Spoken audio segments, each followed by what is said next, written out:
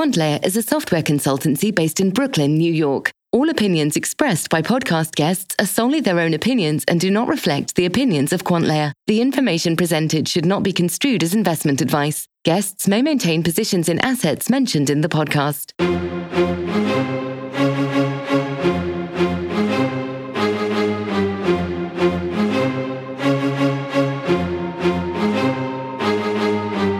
Hey everyone, you got Vikram here from QuantLayer. Thanks for listening to our 33rd podcast. So on this episode, we speak about the problem around connecting smart contracts to real-world data, how Oracle solved that problem, and the gives and takes around oracles. We walk through some example oracles in gold pricing data and prediction markets. We finally wrap up with an interview with Jeff Rosen and Doug Von Cohorn, who are the founders at Rhombus, where we discuss their approach and solution to the Oracle problem. Enjoy.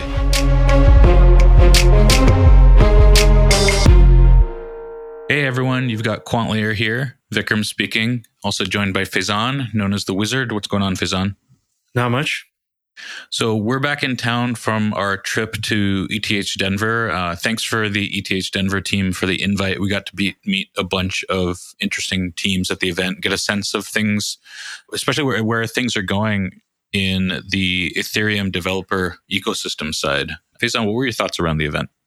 Yeah, I thought it was a great event. There was a lot of teams there, both for the hackathon itself, but also teams that were there at booths showing off like the projects that they're working on or like the companies they've launched. And, two themes emerged. I think a lot of people are working on scaling and a lot of people are working on I would say three themes. A lot of people are working on the Oracle problem. And then the third piece is a lot of people are working on like the platform layer so that the UX as a developer of building applications is a lot easier and you're not having to roll all of your own infrastructure. Yep. So that seemed to be the general class of things that are working on various products at various, stages of readiness. Yep. It's interesting too, because like that third element, which is very important at this kind of early stage of the developer ecosystem, you typically wouldn't see that kind of stuff at most like tech events. So what I mean is like, we saw a lot of teams working on developer infrastructure. Yeah. So SDKs for like iOS and Android to integrate kind of like authentication type of workflow. Other teams that are building smart contract development tools, stuff like that. That was kind of interesting. You wouldn't typically see that at most kind of tech events, but they're probably worth highlighting just because the ecosystem is so early. Yeah, definitely. So we also got to meet Jeff Rosen and Doug Von Cohorn. They're both co-founders at Rhombus, and Rhombus is a Oracle provider. So oracles, I think we're going to talk about that more in this episode. They're going to be an important part of how smart contracts decide what's real and what's not. We have a recording with them at the end of this episode, but before that, we thought it'd be just worth talking through oracles, what they are and what they give us. So Faizan, why don't we start off with how should we think about oracles? Yeah. So I'll quote the Wikipedia definition to start with. So an oracle is a person or agency considered to provide wise and insightful counsel or prophetic predictions or precognition of the future inspired by the gods.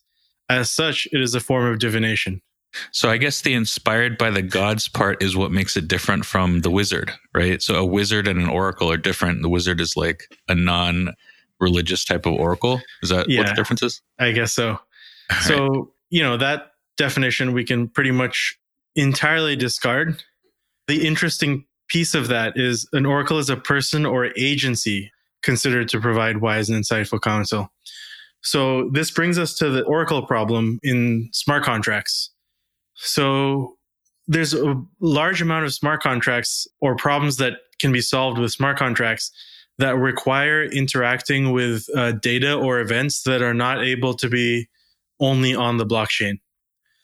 So what I mean by that is, something like CryptoKitties, you can actually have the cats themselves, the game states, like the entire universe of what's important for like trading and generating CryptoKitties on the blockchain. And then you can build, a web UI on top of that so you can see your kitties or whatnot.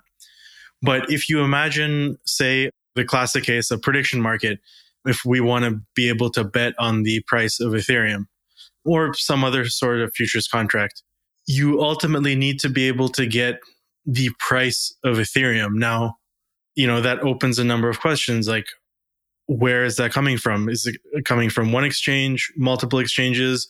Are you connecting to, does the smart contract connect to the API directly? If you're using an intermediary API of some sort, can you trust the intermediary API?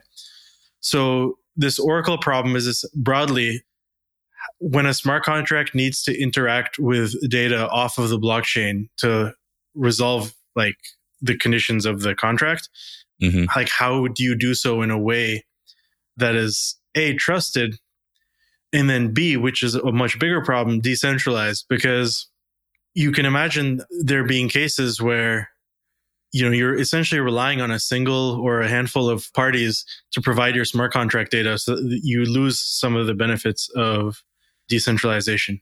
And then the one other thing I wanted to mention was, we've talked about prediction markets, something like prices, which is the price either was $500 or wasn't $500. That's a binary event if you're doing some sort of a prediction market. But you can also imagine for more complex smart contracts where you might need to know something that's more that isn't binary. So let's say you somehow had car insurance smart contracts. You would, currently a insurance estimator might assess the value of the damage. And that's a very centralized problem. And so that I don't think has been solved yet, but it's just an open question on how do you deal with these central parties when interacting with smart contracts. Yep. So I wanted to focus mainly on the binary case, because I think that's where a lot of the current implementations and proposed solutions for both centralized and decentralized oracles are going. So here, decentralization is what from an oracle's perspective? Yeah.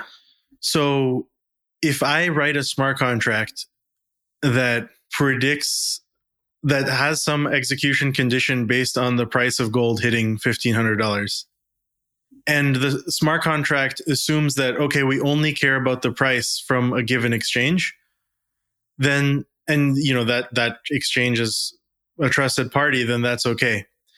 If we're predicting some other event that requires some sort of multiple sources or some sort of consensus, you can imagine a scenario where if the external rewards of manipulating the smart contract are high enough, parties, someone could be motivated to essentially mess with the data that the smart contract interacts with. So that's more so of a problem in a voting-based oracle. Yep. Where let's say you have 100 parties voting on whether the outcome was A or B, and the actual outcome was B, but there's a financial incentive for most of those parties to vote A, so they do so. I guess a corollary of that would be kind of like astroturfing on social media. Yeah, exactly. So on sites like Reddit, where corporate interests have found these to be pretty strong areas of opportunity to gain new customers, they start astroturfing, kind of acting as if they're also part of the Reddit community and so on. Actually, one funny, just a tangent, one funny theory I have, and I would love if anyone else has found any data around this, but there's a subreddit on Reddit called Progress Pics, and it's people, their before and after shots of, say they worked out over the course of a year and ate really well and they lost a bunch of weight and got in shape. People will post their before and after. And, they're pretty inspiring because you look at them and you see how well people have done over a certain amount of time.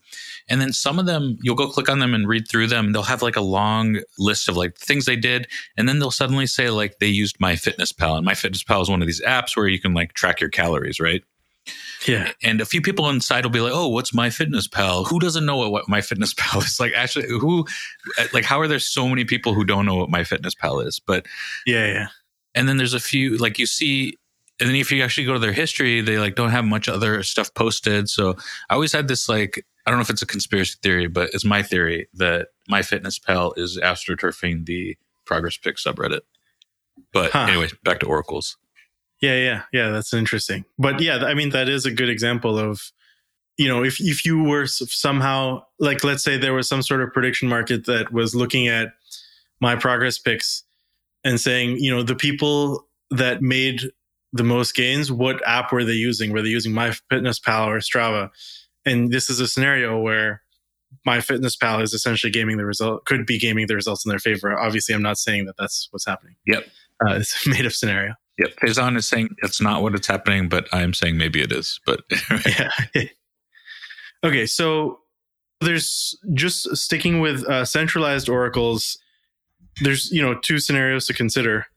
One is your data is coming from a absolutely trusted source that you're directly connected to, and it's potentially the only source of that data, and they're trusted, and your smart contract relies on that. Great. It's a point of failure in this, but problem solved, move on.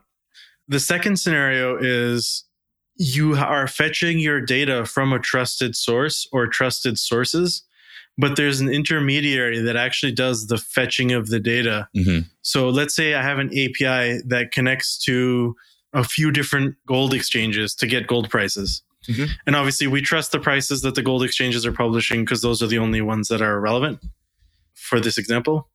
So, but I have an API. Now, essentially with this API, I can perform a man-in-the-middle attack and manipulate the output that the smart contracts are reading to affect the outcome to affect the results of whatever the smart contract is built for. Yep. So there's this idea of cryptographic annotations, and there's a couple of white papers and a couple of projects. One is called TLS Notary, and then the other one is called Town Crier. And essentially what they do is they are a way to implement an authenticated data feed using cryptography. So the example where I am connecting to a server that does provide trustworthy results, and then taking those results and serving them to a smart contract, it's cryptographically provable that I have not tampered with them. So as long as you trust the ultimate source, you can trust the intermediary API. Yep. So now this you can imagine being very useful for a lot of cases where you probably don't want to write code in your smart contract that connects a third-party API that could change or has to rely on scraping or, essentially third-party integrations can change. Mm-hmm. Whereas if you have a service that is going to provide you a consistent API for smart contracts to interact with, but then the service can be used to build a whole bunch of integrations with a whole bunch of different types of data sources, you can trust that the data that you get from the service has not been tampered with. And actually, that will tie in pretty nicely with what Rhombus is doing, where they actually do build a lot of custom integrations for people. Yep. While providing a common API. So this idea of cryptographic annotations, and we can add in the show notes both the white paper for TLS Notary and Town Crier. I think these are a pretty good solution to a problem of, we talked about that people working on the infrastructure level. Here you can build sort of an API infrastructure that can pass through data in a trusted manner. Now, the more difficult problem becomes consensus-based oracles. So this is where maybe you don't get your data from an exchange, but you need some group of voters to determine what was the outcome for a given event. Mm-hmm. And in the most basic example, you say, let's say you have a pool of 100 voters that just vote on the event with no economic incentive. Now, that's a pretty easy scenario to imagine someone going in and manipulating if the external benefits of that smart contract going a certain way outweigh whatever cost there is to actually set up the manipulation. And adding a bounty to that vote might shift the amount of reward that's needed from the smart contract to engage in manipulation, but ultimately doesn't solve the problem of, in the cases where manipulation is economically viable, you're still going to have manipulation. Yep. And so that brings us to, there's a few different implementations out there of how do you have a consensus system that bypasses or gets around both internal and external economics incentives to manipulate the market. And so there's one paper that was written on, it's called Astraea. That's Astraea a decentralized blockchain oracle. And we'll link to it in the show notes. But basically, they look to solve some of the problems that exist with these, just voting-based consensus. So one being manipulation resistance. So the way their system works is they have 3 groups of participants, and there can actually be overlap. So you have submitters, voters, and certifiers. So a submitter will be a party that essentially wants to know the answer of something. So if I create a smart contract that needs to know the answer to some question, I can essentially pose that question with a bounty. And then you can imagine there being a large pool of submitters that have a whole bunch of propositions. So let's say there's a whole number of smart contracts and there's 500 or 1,000 different propositions in aggregate across those smart contracts. So one of the interesting solutions to the manipulation problem is I can't go choose what to vote on as a voter. I'm actually randomly assigned propositions in the proposition list to vote on. Mm-hmm. So, this limits my ability to generate a bunch of voters to go influence the outcome of a single proposition. And what is the incentive here of each party? Well, so the submitters need a trusted answer to the question, because you can imagine the submitter being the author of the smart contract or the smart contract itself. Right. So it's like, I'm going to need the answer to this question on this date, for example, and I'm willing to pay some number of whatever reward token in exchange for an answer that can be distributed amongst the voters. And then the incentive for the voters is collecting the bounty. Yep. So I would stake myself as a voter so I can be collecting bounties by truthfully answering all of these propositions. And now this somewhat gets around the manipulation issue where, because I'm being randomly assigned propositions, I can't just go create 100 voters and just go answer some proposition for a smart contract that actually has some major financial reward that I can cash in on. Mm-hmm. But it does leave an open-ended question where essentially, as long as I'm just voting true on every proposition in the pool, mm-hmm. I'm still going to be collecting bounties. And so we want to incentivize a correct vote. And so this is where the certifiers come in. And so unlike voters, certifiers will actually choose a proposition to vote on. And they are rewarded if they agree with the majority of the certifying stake and the voting stake. But they are rewarded only from certification pools. And so there'll be a pool for true and a pool for false. And so if everyone is just always voting true, the pool for true will run out. And there's no reward collected for, essentially just voting one way irrespective of the answer. So it's not an unbreakable system, but the cost of actually attacking the system, so manipulating the voters and the certifiers, can actually be measured. And so you can, quantify, like, under these conditions, we can trust the output of this oracle. Yep. So, which is a pretty big deal. So it's not perfect, but it is at least quantifiable. So this is how their paper describes it. Say voters play a low risk, low reward role that is resistant to adversarial manipulation, while certifiers play a high risk, high reward role. So they're required to play with a higher degree of accuracy. Yeah, exactly. And so I'll just read from the Medium post about this, basically the 5 key properties that result in this approach. So one, highly parameterizable for a variety of different use cases. That makes sense because it's just broadly a binary voting system. Unlike Truthcoin-like prediction market-based oracles, it does not require a user to perform work at unexpected times. A user can keep all their stake in the system in cold storage indefinitely without losing anything. Athena, which is the name of this project, can also be used as a data availability oracle for itself, solving a huge problem facing any system that relies on external data, including all other current oracle proposals and many scaling proposals. Details for how this is done are outlined in the paper itself. And then number 4, this was the one I mentioned earlier. The cost of attacking the system can be measured deterministically and quantitatively.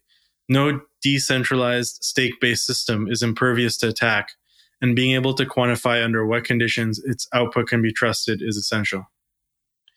And then finally, thanks to random assignment of propositions from a potentially large list, the system can be used in conjunction with applications whose exogenous rewards exceed the stake needed to determine the outcome of any individual proposition. So that's an interesting point. Mm-hmm. And then one follow-up to this, there's a project called Shintaku, which is apparently the Japanese word for Oracle. That is basically an implementation of this paper that's not 100% there, but most of the way implemented, it looks like.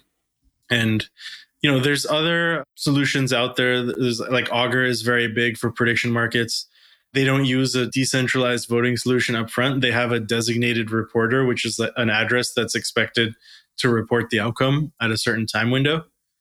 And then if there's an issue, there's a dispute process. Now, the dispute process is I'm still pretty hazy on the exact workings of that, but it's worth checking out because they essentially use a single reporter, but there's ways to, in a more consensus-based mechanism for actually disputing that report. Mm-hmm. But it seems like it's a space that's still very early. We're just seeing white papers come out and implementations are still in the works. So we'll see where it lands up. But I think it's interesting that the two main points that I found most interesting was, no consensus-based or decentralized stake-based system is impervious to attack. But if you can measure what it would cost to attack it, you can still provide a lot of value with that system. And it does seem inevitable that as smart contracts do integrate with real world data, we'll need solutions like these. Yeah, absolutely. Not just like price data, but I guess other types of data as well. Yeah. And I'm interested to see where things go also in the like non-binary data front. So not like, is this true or false, but for insurance or credit or those sorts of things, something that can be more open-ended. Yep. Yeah, and the Rhombus guys were talking about a insurance implementation. That one was pretty interesting. You could listen to that after this. Yeah. So theirs was in that binary realm, but it was a really good real world use case that I think is essentially ready to go because your source of data is relatively reliable. Yep. Hey everyone, you got Vikram here from QuantLayer. And I'm joined by Faizan, also known as the Wizard, Jeff Rosen from Rhombus, and Doug Von Cohorn from Rhombus. So we're excited to talk to them because we're super interested in oracles and what's going on the Oracle side. So we're glad to have them to be able to talk about this stuff. So why don't you tell us a little about Rhombus? Like, what is Rhombus? Where do you fit within the Ethereum ecosystem? And how do you, the other player in oracles I hear a lot about is Chainlink, for example, and how you guys are different or similar versus them? Sure. So the one sentence summary would be that we connect your smart contract or dApp with real world data. So we bring data from the real world and put it on the blockchain. What makes us different from other Oracle providers in the Ethereum ecosystem is that we do custom end-to-end Oracle development. So we work with enterprise use cases as well as developers. And rather than having a menu of options, although we do have that, we also distinguish ourselves by building custom feeds based on the needs of individual customers.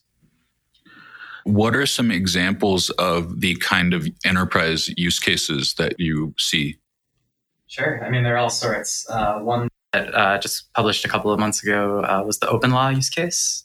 So OpenLaw is trying to bring the legal world onto the blockchain. And so they wanted to write a decentralized application that allows users to purchase gold call options on the blockchain in a legally enforceable way. And so they wrote all the code for that. But the problem is that if you're going to enable a gold call option, then you need to know what is the price of gold. And obviously the Ethereum blockchain has no knowledge of that. So OpenLaw reached out to us and asked us to build them a custom price of gold feed that aggregated a bunch of exchanges, automatically detected and removed statistical outliers, and returned like a really stable, robust result. And in doing so, that provides them the ability to make this legally enforceable contract. And so what the mechanics there, where is that pricing data coming from on the gold side? It can come from any number of places. At Rhombus, like Jeff said, we're trying to build a menu of the best data suppliers in any given industry or vertical. So for that gold feed, I don't think I can remember off the top of my head all the different exchanges we went to, but it was several. And then we used a custom algorithm to discard maybe outliers and then select the median value. Got it. And I mean, that's pretty interesting as far as it sounds like a pretty big statistics problem in terms of figuring out what the actual number that you're going to provide is, right? And I imagine within gold, which is it's a traditional market, so there's tons of gold price suppliers, right? Like the Chicago Mercantile Exchange, they probably provide a lot of that data, right? When you're trying to provide data for other feeds that are more liquid, I guess crypto assets come to mind immediately with crypto asset pricing. How do you think about providing the right price or the right data around those? Great question, and a very relevant question, because there have been some issues that I can talk about with crypto asset feeds. One use case in particular, we had a customer who requested that we build them a price of Ether feed that used 13 different exchanges. And then they also specified exactly how they wanted the algorithm to work, which outliers would remove, what exactly constitutes an outlier, and what to do with the remaining results. And the reason that's so important, you may remember back in 2017, there was the infamous Coinbase flash crash, and it wasn't that the API was down, the API actually operated exactly as intended. It was a liquidity issue on the market. They reported the price of Ether as 10 cents. So actually some very lucky people were able to purchase thousands of Ether at 10 cents. Right. And then a few seconds later, it was back to the market price of 300, and they were basically at retirement level from that. It's something I regret every day, not having done that. So anyways, it's obviously very important that you have a robust feed that can handle that kind of volatility. So that's the kind of use case that we build for our customers. And on that same topic, particularly with crypto asset prices, we've seen stuff gets, especially I guess after 2017, you would see prices of assets that became completely delisted and not in any exchange. And how does that affect, what happens to smart contracts or things that are interacting with data that suddenly becomes completely unavailable?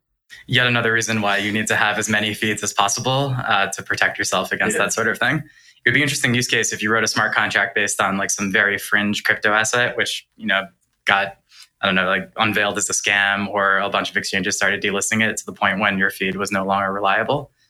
That hasn't come up with us yet. People are mostly interested in, useful things like Bitcoin, Ether, gold.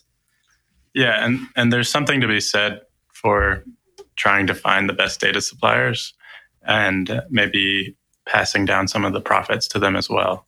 So some of Rhombus's mission in 2019 and further is to figure out exactly how to compensate the entire supply chain of data from the beginning, its inception, the ground truth, all the way to the delivery on chain. There's a lot of ways to do that, but with crypto asset data pricing, a lot of it is just finding the best suppliers. Balance is one of our providers, and they take a lot of time to make sure their feeds are robust. Yeah, we've worked with different exchanges feeds before, and all their APIs are just all over the place. Especially a lot of the foreign ones. I think GDAX Coinbase's is fine, but they don't carry that many assets anyway. Gemini's is fine, but again, they don't carry that many assets anyway. But a lot of these kind of exchanges abroad, their APIs go down randomly. They send successes instead of failures, and then there's all kinds of terrible data. Right, test data in production. Yeah. Delisting and relisting the same coin 50 times in a day. There's a lot of, we're seeing some really garbage out there. So, yeah, we're the challenge. We're trying to look into figuring out how to get data feeds insured. So if you're a customer of a feed and it's not insured, then you take on all the damages if test data gets delivered to production, right? That's your problem now. So we would like to figure out a way to have the customer be risk neutral by assessing what their damages might be and buying an insurance package against that. So now they have data, it's risk neutral. If it gets misreported, then you report those damages and get a payout. You can imagine a case where you sign a contract with Rhombus or some other provider that says, I'm going to pay more for this data feed than just the cost of processing the data and delivering the data to the blockchain. And that's going to basically be my insurance premium.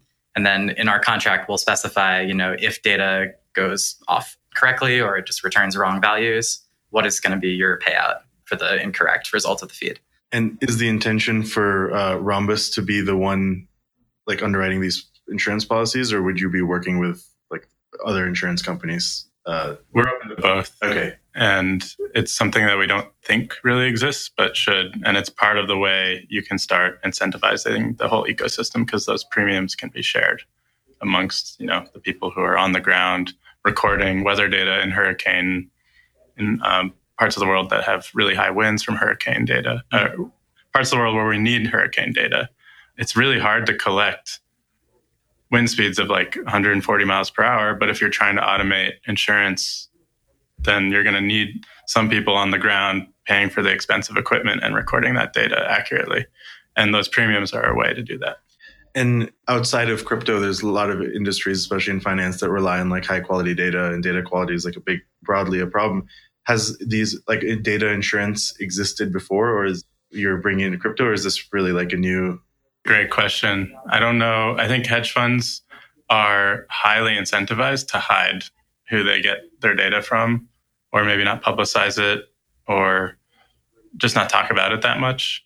But they do care a lot about their data quality. And I think most of the time they have teams of machine learning engineers, data pipeline people doing a bunch of custom computation on top of the data they get in. So it's possible, kind of like 538 gets in all the polling data and then runs their proprietary like cleaning algorithm on it. I think hedge funds might do that. But I would like to see that being available to more people, not just hedge funds with huge teams. Right. And one reason that that's so exciting to be doing on chain is that you can imagine a lot of people who are very interested in offering a product on the blockchain, but the reason they don't is that they can't wrap their minds around the risk, and understandably so, of, if the data goes wrong, my entire business is shot. Especially if you're dealing in financial markets that are pretty regulated, and you're using this data to provide some sort of recommendation or some sort of a brokerage service, or you're carrying like some regulatory or compliance risk. And value is being trying to never get it back. Yeah. Yep. No, that makes a lot of sense. What are some, I guess, outside of the financial arena and crypto funds, and what are some other areas that you're interested in that you think require more transparency and accurate data? Sure. I mean, one great example would be decentralized insurance. So a company that wants to offer kind of like parametric, if this, then that insurance on the blockchain. An example would be flight insurance, like a company that wants to set it up so that you can pay into a premium for a flight that you're about to take. And then if your flight is delayed more than, say, 3 hours, you get a payout representing the cost of your entire flight. Of course, you can do that now without a blockchain, but the problem is you have to deal with the insurance claims process and middlemen, and they're highly incentivized to stop you. Whereas if you do it on a blockchain in a smart contract, everything is publicly auditable. It's in a public ledger. Everyone can see it. There's no cheating, and you can get paid out instantly as opposed to waiting. Missed flights are a good, because it's a relatively binary event. Like you either were on the plane or not. It's not like an adjuster has to see how much damage was done to your car. Exactly. It's a pretty binary. I'd love to see the day when, medical insurance claims can be resolved on a blockchain, but obviously that's a lot more fuzzy and far away. Right. Something like flight insurance, and there are other cases as well, are, very obvious what happened and what didn't happen. And so you can make the payout confidently. Yeah.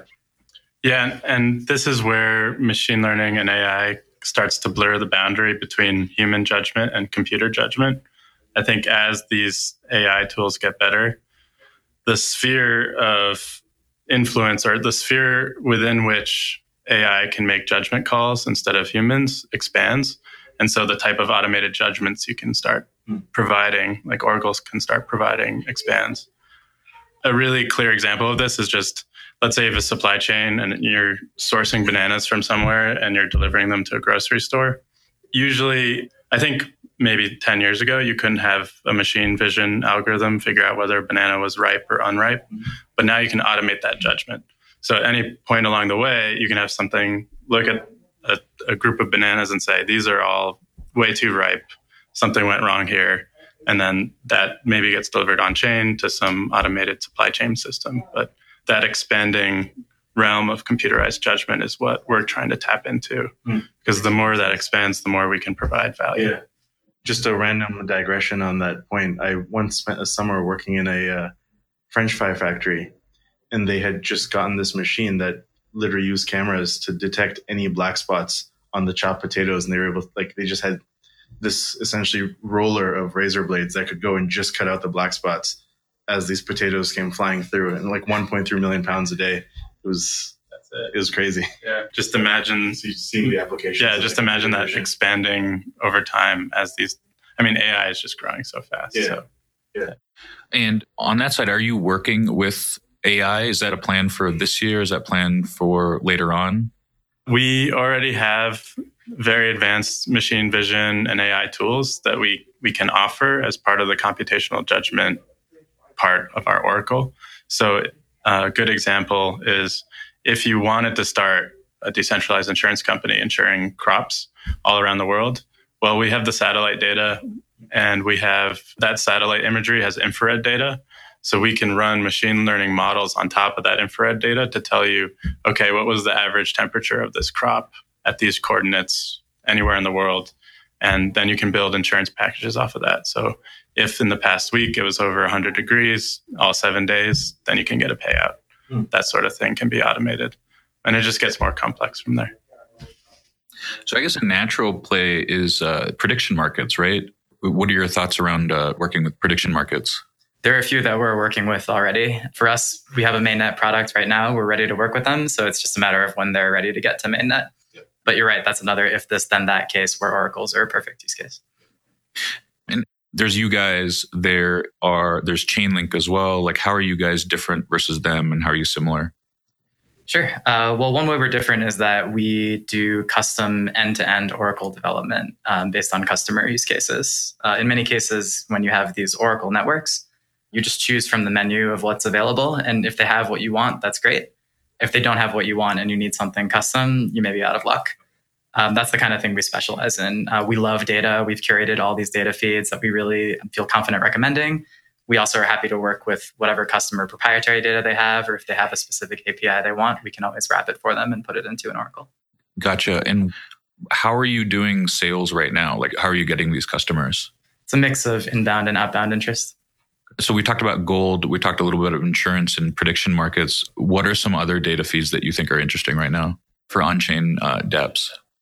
Well, at this conference, and maybe Jeff can chime in with some other ones. At this conference, our favorites used all of our currency pair data. Just for this conference, a lot of people were asking about XDAI and DAI exchange rates because we had that anonymous wallet token. Yeah. So that was something we built custom just for this hackathon, and a lot of people seem to really like it. I think random number generation is super interesting. Oh, really? Yeah, it's hard to do that in an Oracle, but we built one just for this conference, and people use that to build out a lottery system, like a totally decentralized lottery where people can pay in and get instant payouts, and everything is auditable via smart contract. Mm-hmm. One interesting use case that we've been working on, not for this conference, but separately, involves a customer's proprietary data. So you had mentioned earlier, like with disaster insurance, say like with a traditional insurance claim, you have to show, how much is my house damaged, and an auditor comes in, and then who knows what they're going to say if they're going to like listen to what you say. Right. There's another way to do disaster insurance that's more parametric, where you set up sensors, and then the sensors detect wind speed data.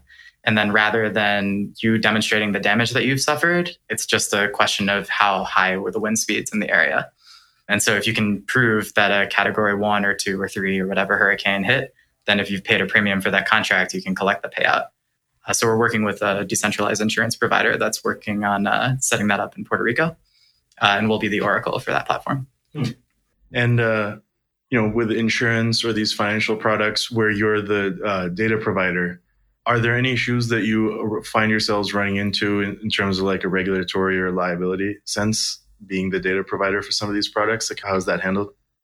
Usually that's handled by the customer. So for the use case Jeff mentioned, they're doing all the KYC and making sure that what they're building is within legal jurisdiction, is not above the law, but well regulated. Got it. And then on top of that, because they're the insurer, they're the ones who worry about how am I going to manage the risk? What should I charge for my premium? Can I handle it if there is a hurricane and I have to make a bunch of payouts? Complicated, and we're happy to deliver the data, and the insurer can decide how they're going to do that. Got it. What is cool about that is that because they are so much more of a bare bones company than a traditional insurer, they don't have to pay this army of people to go out and settle claims. They can offer way better prices than traditional insurers. And my hope is that as that becomes more commonplace, this blockchain-based decentralized insurance will start to take over the insurance market. And what is your guys' background? How'd you get into this? My background is pretty much computer science going all the way back. Started coding in middle school and never really looked back. So I got a computer science degree and then moved out to San Francisco. We actually went to the same college together. We all, like 4 of us all moved in the same apartment in San Francisco and then just started building companies out there. So this is maybe my 6th or 7th. And about 2.5 years ago, I just decided to jump into Ethereum full time. And then it ended up like this. For me, I've known Doug since high school. We're co-founders of Rhombus. We've co-founded companies together before. My background is in computer science as well. I've been programming as well since middle school. I studied math in college, and before Rhombus had been working as a software engineer for several years on a bunch of different startups in San Francisco. And what interested you specifically in the Oracle space? You're interested in Ethereum, you see the ecosystem. What brings you to this corner? It was mostly an accident. I wanted to work on Truffle. And so I was working on Truffle. And then maybe a couple months in building Truffle, I wanted to make something a little bit more advanced as a dApp. And Googled around, wrote a Stack Exchange question about how to get outside data in. And everyone responded, oh, this is the Oracle problem. And it's just been discussed since 2009 in early Bitcoin forums. So once I read all this stuff, I got obsessed and started this with Jeff. And you guys didn't go through a ICO process, right? How are you funded right now? We have an investor called ConsenSys. They're the global blockchain venture studio, and they've invested in a number of blockchain startups, including us. And how big is the team? Depending on how you count, between 3 and 8. What does that mean? Just part-time interns, contractors. Yeah. Got it. So what are you excited about for the rest of the year? So like I said, we have this mainnet Oracle product. We are waiting for more and more projects to move to mainnet because we want to be able to serve them and enable their dApps to do all these awesome things. I'm excited that it seems like the BUIDL phenomenon from 2018 is carried over into 2019. It's so exciting at ETH Denver, seeing all these awesome projects being built. So the more projects that move to mainnet, the more we can do as an Oracle provider and the more value the ecosystem is going to provide. So I'm really excited about that. Yeah. I've been pretty impressed just overall in terms of the number of teams here. There are a lot of developers here, right? I don't know what the total count is, but there's a lot of teams that are building here. So, Oracle's, right? What are some other kind of niche areas within, and I don't mean niche in a negative way, it's just niche as in it's part of the ecosystem. What are some other areas you think that are really interesting that if you weren't working on Oracle's, what might you be looking at? Pretty exciting. Obviously, we all know blockchains have to be more scalable. They have to be able to handle more throughput. There are several different companies attacking that problem from different angles. I'm really interested to see how that shakes out. Yeah, there's been a lot of talks on scalability related solutions. Yeah. And sidechains are part of that. So any sort of sidechain tech. I really loved the XDAI that was introduced at this conference, where you have a proof of authority or autonomy sidechain that has its own token, XDAI, and it's tied to DAI on-chain. And it's totally anonymous. You can use it anywhere. And it validates transactions super fast. I thought that was wonderful. Yeah, we also saw the Plasma Cash presentation with Georgios. I don't know. Are you guys familiar with that implementation? Okay. Mm-hmm. So I guess scalability, anything else that you think is pretty interesting to pay attention to? Oh, I can just mention one project that I really am into. I really like Gitcoin. I've contributed to open source before. Blockchains are a perfect use case for incentivizing open source development and keeping track of who's contributed what. It's really exciting seeing that project grow.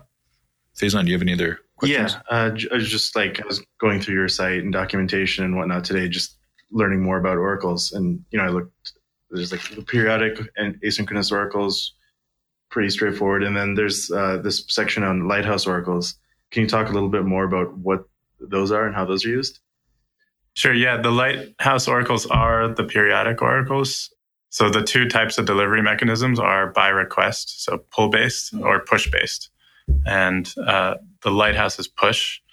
And you tell us how often you need the data or at what specificity. And we just push the data to a contract that we call a Lighthouse because it sends out a beacon. Mm-hmm. We tell you the address ahead of time, and then we start delivering your data. So those are the oracles we actually deployed for the hackathon. We defined 30 periodic oracles, currency pairs, weather data, transaction volume data, which we partnered with Alethea to get, and a bunch of other things. They were all Lighthouse oracles, and the developers were able to build some cool stuff. Yes. Awesome. Well, thanks a bunch for joining us today. Really appreciate it. Thanks for having us. Yeah, thanks. Hey everyone, this is Vikram again. Thanks for listening to us. If you are an exchange, a trader, or working on a crypto project, get in touch with us. You can reach us on Twitter at QuantLayer, that's QUANTLAYER, or email me at vikram@quantlayer.com. That's VIKRAM like Monero at quantlayer.com. I will write back. And if you like our podcast so far, please hit subscribe and rate and review us because that would help us a lot. Thanks.